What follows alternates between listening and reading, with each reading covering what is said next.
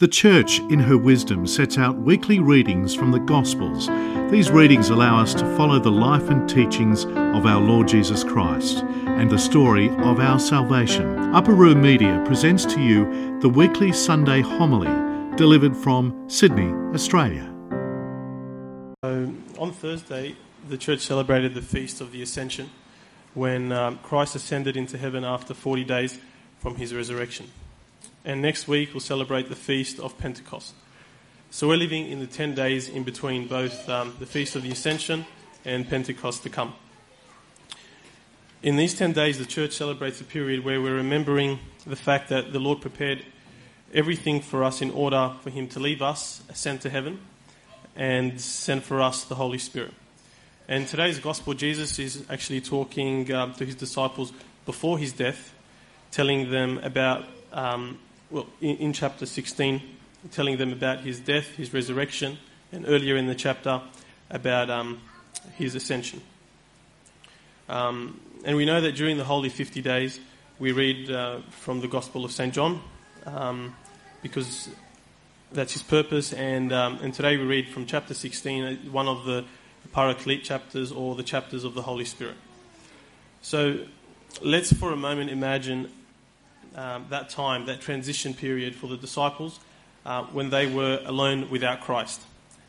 It happened twice, after his death to resurrection, and then from his ascension to Pentecost.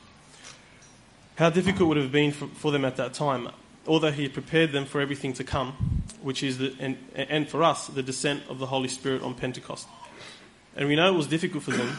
It says earlier in chapter 16, I still have many things to say to you, but you cannot bear them now. When Christ came, he spent 3 years with the disciples, and he lived with them, he did everything with them. He slept with them, he ate with them, he spoke with them, and he did everything to prepare them for the fact that he was their Saviour. And he also tried to prepare them for the fact that he will die, and that he would be crucified on the cross. And that was, of course, difficult for them to comprehend, that Jesus, their Messiah, who they saw heal the sick, who they saw raise the dead, who they saw cast demons, would die and die on the cross. They would have surely no one could come close to him, or surely that he wouldn't allow it, or wouldn't allow himself to be betrayed, to be crucified, and to die. And so we know that during those 3 days, when they were alone without him, between his death and resurrection, that they were difficult, and the Gospel records that they were afraid. They were scared, and it says that the doors were shut where the disciples were assembled for fear of the Jews. So what now? Do they go back to being fishermen? They were rightfully afraid. Not much is commented on about the 10 days between the Ascension and Pentecost, but similarly we can imagine that they were uneasy, and that they'd be alone once again. And Christ predicted this difficulty, and when he said to them, "But now I go away to him who sent me, but because I have said these things to you, sorrow has filled your heart." And he also says, "A little while and you will not see me, and again a little while and you will see me. Most assuredly I say to you, you will weep and lament." But in this he also tries to comfort them and explain to them, "It is to your advantage that I go away, for if I do not go away, the Helper will not come, and that you will be sorrowful, but your sorrow will be turned into joy." So we can see the disciples' distress and uneasy and their uncomfort when they were alone Christ. So why did it have to happen? Why did he have to leave them to ascend and go to heaven? It was really good when they finally just got him back. They didn't understand that, and to be honest, I didn't either. But what Christ was trying to explain to them, and what Christ is explaining to us, is the mystery of the ascension. They didn't understand the whole purpose of his mission, and that the ascension was part of that mission. His incarnation, his baptism, his crucifixion, then his burial, his resurrection, and now his ascension. And that his ascension was paramount to the descent of the Holy Spirit to come in Pentecost. So the church fathers comment and say that without the resurrection, Christ's death would be meaningless.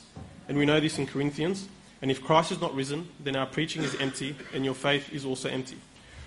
And the church fathers comment and say, likewise, without the ascension, the resurrection would also be incomplete, for we would have a resurrected person, but one who was not at the right hand of God in the place of authority.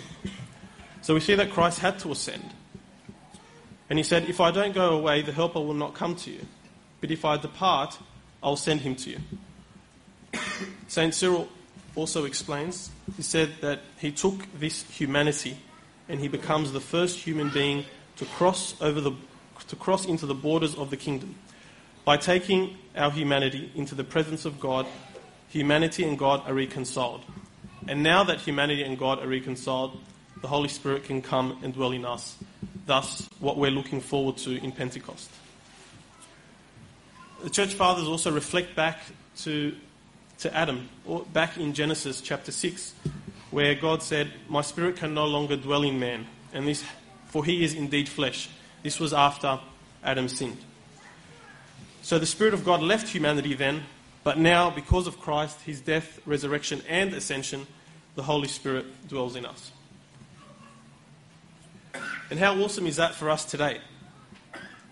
We read in St. Peter today, chapter 10, he said, "Of this salvation the prophets have inquired and searched carefully, who prophesied of the grace that would come to you." So we have something more than what they did then. The disciples were indeed privileged that they were contemporary in the life of Jesus. They walked with him, they ate with him, and they did everything with him. But there were times where he wasn't physically with them, and that was a tribulation for them. That was a time that was difficult for them. But we have him with us all the time as the Holy Spirit dwells in us. And what does that mean? If we fast forward,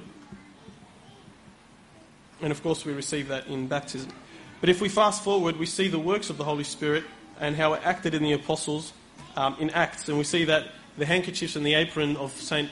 Paul healed the sick. Merely the shadow of Peter also healed the sick when they brought people and laid him out and he would just walk past. We know that Peter and John spoke and thousands believed and were converted, although they were described on their own as uneducated and untrained men. And they healed by simply commanding in the name of Jesus Christ, rise up and walk. And we know that we see this also in contemporary people like Saint Pope Krolos and more.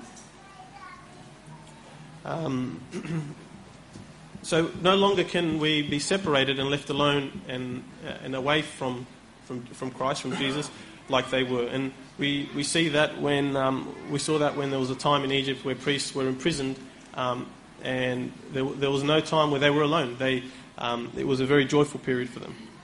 And there's a book by St. Shenouda Press that says about the memoirs of their imprisonment. Finally, Christ concludes this passage to his disciples and to us with the greatest reassurance of all times. He says, "These things I have spoken to you, that in me you may have peace. In the world you will have tribulations, but be of good cheer, I have overcome the world." This was so true for the disciples who were once afraid, yet after being filled with the Spirit, they preached Christ joyfully and even unto death. One of the church fathers also comments about the phrase, "a little while." This was a little earlier in chapter 16. It says, he says, "A little while and you'll see me, and you won't see me. A little while and you'll see me again." He says this phrase is repeated 7 times in the Gospel. And he goes to say that Christ is saying that so many times because the time here on earth is considered a little while compared to the eternal glory. So any tribulation is insignificant compared to the glory to come. And perhaps this is the most comforting and reassuring words one could hear. Christ isn't capable just of overcoming my problem, but the whole world. His words of reassurance are spoken with true authority. Glory be to God forever. Amen.